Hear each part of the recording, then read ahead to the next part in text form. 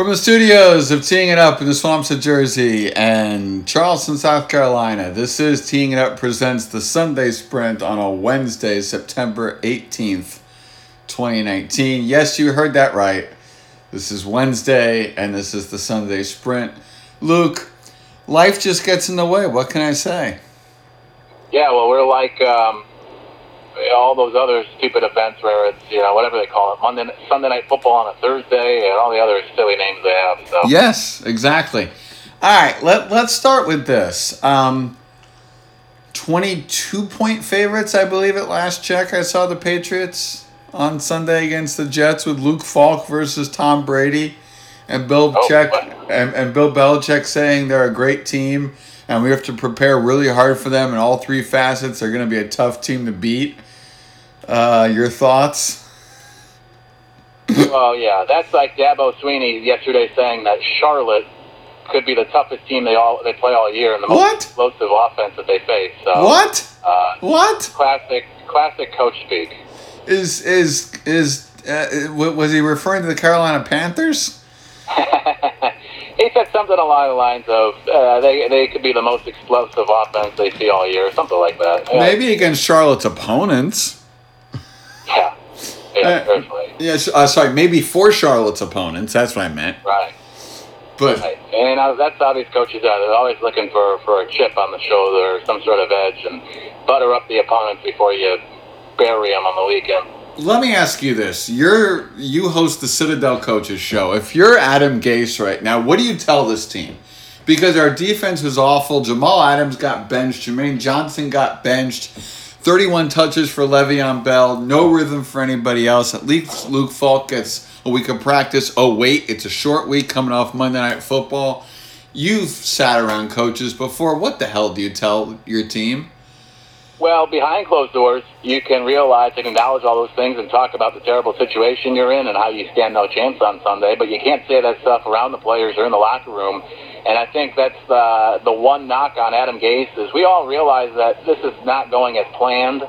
And so much so that, he has an excuse. If the team continues to falter, I think it'd be hard to blame him with the situation he's currently in. So with that said, I don't like the body language, even going back to when he announced that press conference, when he announced that Sam Darnold was out. I think it just sends the wrong message when he's already so dejected and down. And we all realize the situation, but you still got to go out and play those games and try to win. And there's still guys in there that are trying to win and getting paid big money. I think you got to try to be a little more optimistic, even if it's as ridiculous as Dabo saying that Charlotte has the most explosive offense. You still got to try to stay positive and believe you have a chance to win every week. So he's in a terrible situation. I honestly feel bad for Jets fans like yourself because I had high hopes this season, and now a week and a half into the year, the season's already over.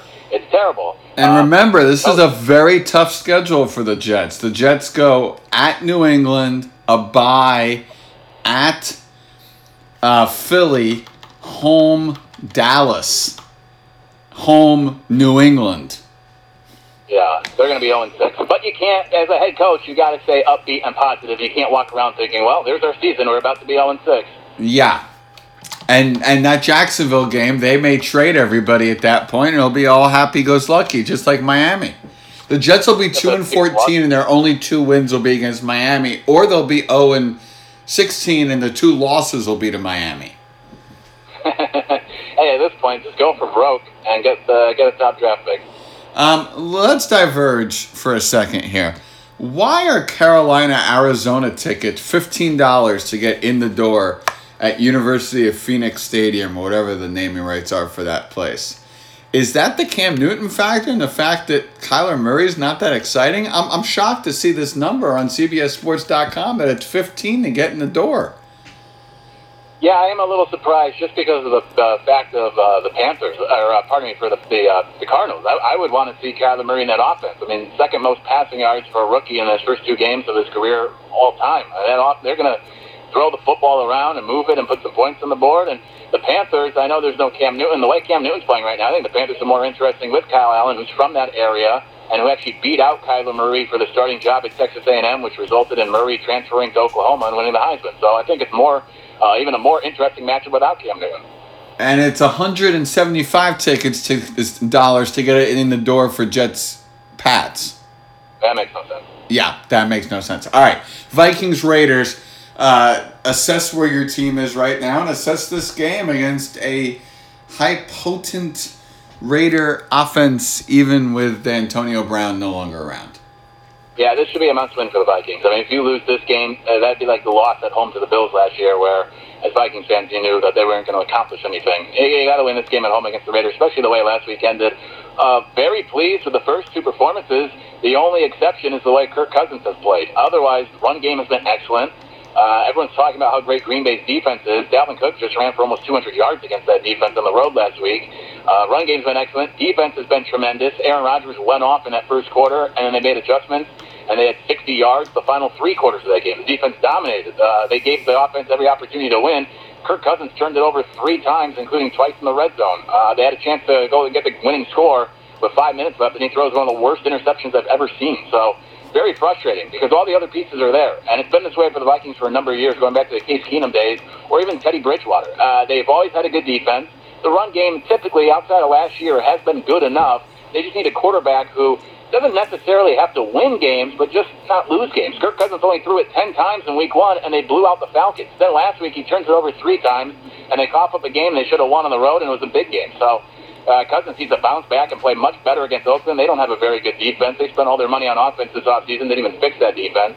All the pieces are there. Cousins just needs to play better. Baltimore, Kansas City, Lamar Jackson, Jalen Hurts. I see a lot of similarities there. This is somebody in Jalen Hurts who I think is going to take the NFL by storm, similar to how Lamar Jackson's doing it this year. Very interesting. I'm not sold on Lamar yet. I mean, I know he's put up great numbers. He's looked better as a thrower this year, but he plays the Dolphins, who are clearly the worst team in the league and one of the worst teams in years. And then they play the Cardinals, who was the worst team in the league last year and still aren't very good defensively. And now he goes up against the Chiefs, who defensively they're improved this year, but they're still not great. I'm curious if he can keep up with Pat Mahomes on Sunday, because the Chiefs' offense has just been tremendous. Still not sold on Lamar. And the other thing about Lamar is he's never, in his career, the only time he lost, which was against the Chargers in the playoffs, it was the only time also that he faced a double-digit, or I should say a 2-score deficit. He's never had to come back in a game. A good chance he'll be trailing Sunday against the Chiefs in that offense. This is going to be a great test for Lamar Jackson. Can he continue this great path of throwing the football, and can he actually lead the Ravens back if they fall behind by, say, 10? Can he make enough plays with his arm when the defense is going to know he's throwing it? He couldn't do it last year. Rams, Browns, first game in Cleveland, Sunday Night Football in 11 years. It's been a long time since Fred and Drew and the gang were in the prime time spot on NBC or Monday Night Football when it was the prime time spot. But here they are. And Jared Goff was on air with Ryan Seacrest. Yes, I just mentioned Ryan Seacrest in the Sunday Sprint. He was on air. His roommate works for iHeartRadio, which is why Jared Goff was on the show in the first place. Sounded very confident and very content with this start. They now go on the road to Cleveland, a team that took advantage of just a Jets team in tatters, missing pieces, injuries, suspensions, whatever. Look, Odell is great when you leave Odell wide open and let him into the open field. I think this is a Rams win. I think the Browns are great, but I think it could be a shootout. I think this could be very equivalent to Rams-Chiefs, where we get 54-51. Maybe not that high, but something like that. I don't think the Browns are on the Rams level just yet, but the one thing is that the Rams aren't as good on the road. Jared Goff, under Sean McVay, has just as many interceptions as he does touchdowns on the road, so the offense isn't quite the same. I look at the Browns, they still need to clean things up. As you said, that Jets game, that win doesn't mean a whole lot to me. Baker still didn't play that great, in my opinion. Third down offense wasn't very good. They lost the time of possession battle to Luke Falk. The Jets ran it better than the Browns. And so far, Baker Mayfield, I believe, leads the league in interceptions. I know, small sample size, only through 2 games. And Eli Manning, who just got benched, has a higher quarterback rating than Baker Mayfield. So the Browns still need to do a lot of things better. They're on a short week, Sunday Night Football, pressure on them again. Last time they were home, they got embarrassed. They still need to prove something for me. In their next 5 weeks, their next 5 opponents right now are a combined 10-0. So they got to try to find a way to beat these good teams because they weren't able to do it last year. Look at you throwing the stats out here. No wonder you're the host of the Tomorrow Mornings radio program on ESPN Radio, Charleston 98.9 FM. Yeah, there you go. That's right. I'm very analytical. All right, now we go into quarterback impact games. Number 1, Daniel Jones. This is the right decision, in my opinion. Eli, you're great. We'll let you take a snap at some point later in the year in front of the home fans to say goodbye, but I think this is the end. You got to see what you got in Daniel Jones and start it here against Tampa. Not the game, but just your thoughts on Eli's departure and Daniel Jones taking over. Yeah, I'm with you 100%. The change should have happened a couple of years ago with whoever was the quarterback. Now they finally have a realistic option to turn to in Daniel Jones, and this should have happened at the beginning of the season. I'm really excited to see Daniel Jones play. Looked great in the preseason, but it was preseason. But I was one of the maybe the few, I guess, that wasn't ripping the Giants when they made that pick. I think Jones will have a better NFL career than a lot of people thought, and I'm looking forward to seeing it get started Sunday. I think I said this on week 1. First preseason game, vanilla versus vanilla, right? We're just running basic offense, basic defense. Eli comes out. Jets play the Giants later in the year.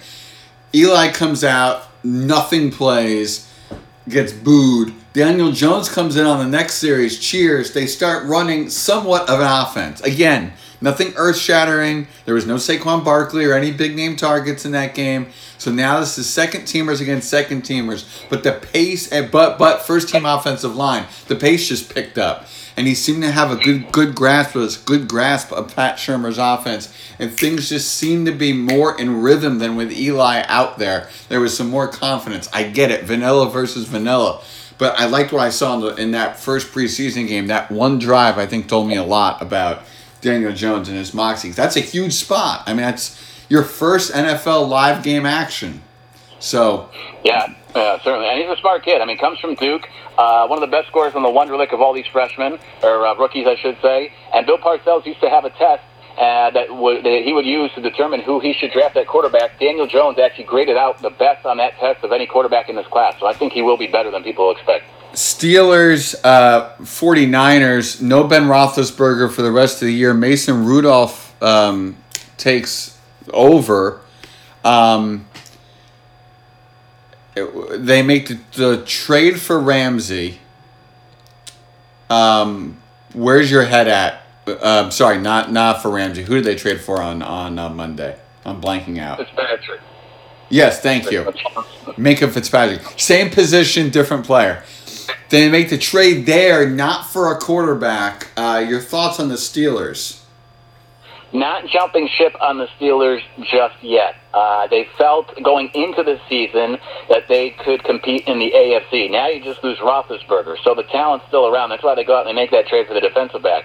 And Roethlisberger, at this point in his career, is still a good quarterback, don't get me wrong, but he's not the guy that just a few years ago that was that playmaker running around in the backfield, extending plays, making crazy plays with his arm with Antonio Brown. Brown's not there anymore. So Mason Rudolph can step in, and let's see what this kid has. I think he has potential, air raid quarterback, big body. The concern is he has small hands. We always hear so much about hands. So securing the football in the pocket when guys are around you, and also in Pittsburgh when it starts to get colder, can he hold that football in cold weather? But the Steelers are home. They go on the road once between weeks 4 and 10, and they play some lousy defenses during that stretch. So Rudolph's going to have a chance after this week to get situated and comfortable at the quarterback position, and I'm not giving up hope on the Steelers just yet. He also played with James Washington in college, so they should have a good connection right away with one another. That will help him. I think Rudolph can still keep them afloat. Saints Seahawks. Say that one 3 times fast, Luke. This, to me, is a trap game for Seattle. On paper, they should absolutely win this game. But I think Teddy Bridgewater is going to surprise some people. Yes, Drew Brees is out for these 6 weeks or whatever it is, but he's still got all the playmakers around, and there's a whole lot of them. They haven't gone away, and I think Teddy Bridgewater, if they use Alvin Kamara and company smartly, the running game set up the pass, not the reverse like it normally is. I don't see any reason why the Saints can't succeed. I'm just not sold on Bridgewater. He is stepping into a great situation. I mean, you have Sean Payton, as you said, all the weapons around him. And Drew Brees, at this point in his career, still a good quarterback, but a guy that wasn't really pushing the ball downfield. Now, maybe because of that, we believe he had some sort of shoulder issue or he was tiring out at the end of last year. But you go back the last, maybe 8 games of Brees' career, even early on in this season, And, I don't want to say he's one of those check down guys, but he's not the same quarterback throwing it downfield. And so Bridgewater can fill that void because Bridgewater doesn't have that strong arm either. So he can do some of the things Breeze was doing lately. But this offense hasn't been the same. And you look at the numbers, the Saints have not covered a spread in 8 games, which tells you that the perception has been greater than the team performance, that we believe the Saints team has been better than they've actually played of late, or we expect more from them than what they've performed of late. So you put Bridgewater in there. The team already has been struggling a little bit of late. You go to Seattle, tough place to play. The Saints will be okay because that division's terrible, but I think that is a big drop-off Breeze to Bridgewater. For somebody who just hosted the Citadel Coaches Show, you're coming packed with information tonight. I've been on the air. I've done 3 different shows today. I've already done 5 hours of radio. I guess this stuff's already for the 5 hours today. It's still. Oh, I forgot that you were subbing from one. You did 10 to noon, 1:30 to 3, and then what else did you do? And the Coaches Show. Yeah, 6 to 7. So I've been running all day. I'm ready to go. Well, Luke, it doesn't stop. Well, Luke, we're getting to the end of our podcast program. Oh, you don't say. Yes. So your game of the week, because Thursday Night Football hasn't happened yet, but I don't think anybody wants to watch Titans Jags. Yeah, the annual matchup on Thursday Night Football between those two. It's the longest tradition in the NFL. Game of the week. I'm going to say Rams-Browns. I'm really intrigued by Cleveland at home, needing to bounce back. Baker against Jared Goff. That should be a fun one. Same. Your sleeper game. There's actually a couple to choose from this week. I'm going to say the Texans-Chargers. 2 good quarterbacks, 2 pretty good offenses, 2 teams that expect to be playoff teams there in the AFC, and the Chargers coming off a bad loss. I'm going to spin this in a different way. Cowboys-Dolphins. Because I believe that the Cowboys will be so successful that the contract talks for Dak Prescott could conclude during the postgame show. After they put up 42 points and they're able to take him out after he throws for like 4 touchdowns and Zeke runs for 1. Yeah, I think during the Cowboys radio postgame show, they announce a contract extension for Dak. Yeah, I would say probably he could go up and sign that contract in the third quarter. He'll already be out of the game because they're killing him by something. Yes, I'm spinning that question in a different way this week. Your game to watch golf during Sanderson Farms Championship on Golf Channel, 3 to 6 Eastern on Sunday. And there are a few of these as well. You just mentioned one: Dolphins, Cowboys, your Jets, Patriots as well. Giants, Buccaneers. No thanks. Probably even the Panthers, Cardinals at this point. There's a few.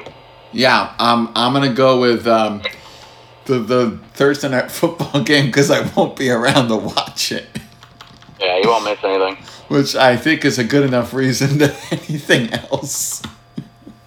Yeah. Your player to watch. Well, we can watch that Thursday night game. There you go. That's how you want to spend your time. The player to watch, Baker Mayfield, for the reasons I laid out before. Last year, the Browns only had 1 win against winning teams in 8 games. They need to beat good teams. Baker needs to play better at home. Sunday Night Football, Baker Mayfield. Luke Falk's going to make a name for himself this week. Luke Falk. It's a great name. Jet season isn't over. I mean, it's over. Yeah. But there's some interesting intrigue in terms of some of these playmakers, and do you get so upset if you're Le'Veon Bell that you demand a trade, which Mike Greenberg has floated? I'm not on that bandwagon, but I'm very curious to see Luke Falk, who is in the Dolphins system, knows Adam Gaze's offense a whole lot better than Trevor Siemian did, and I feel awful for Trevor, by the way. Yeah. I think that this is going to be a better Jets offense than last week. The Pats will still beat them handily, but I just think it'll be a better offense. I could agree. Thank you, Luke. We will talk to you next week on a more normal day than Wednesday. I look forward to it. I got 10 days to prepare now. Enjoy your football week. Week, Luke. Week, everybody. Who does the Citadel play on Saturday? Charleston Southern, crosstown rivalry. There you go. Listen to that. Who knows? Maybe they'll beat Georgia Tech again. That's right. How many times are you going to play that call on Saturday? Probably not at all. Hey, we turned the page. It's all about the Buccaneers this week, taking them down. Look at Luke. It's on to the next opponent. Thank you, sir, and thank you all for listening to the Sunday Sprint.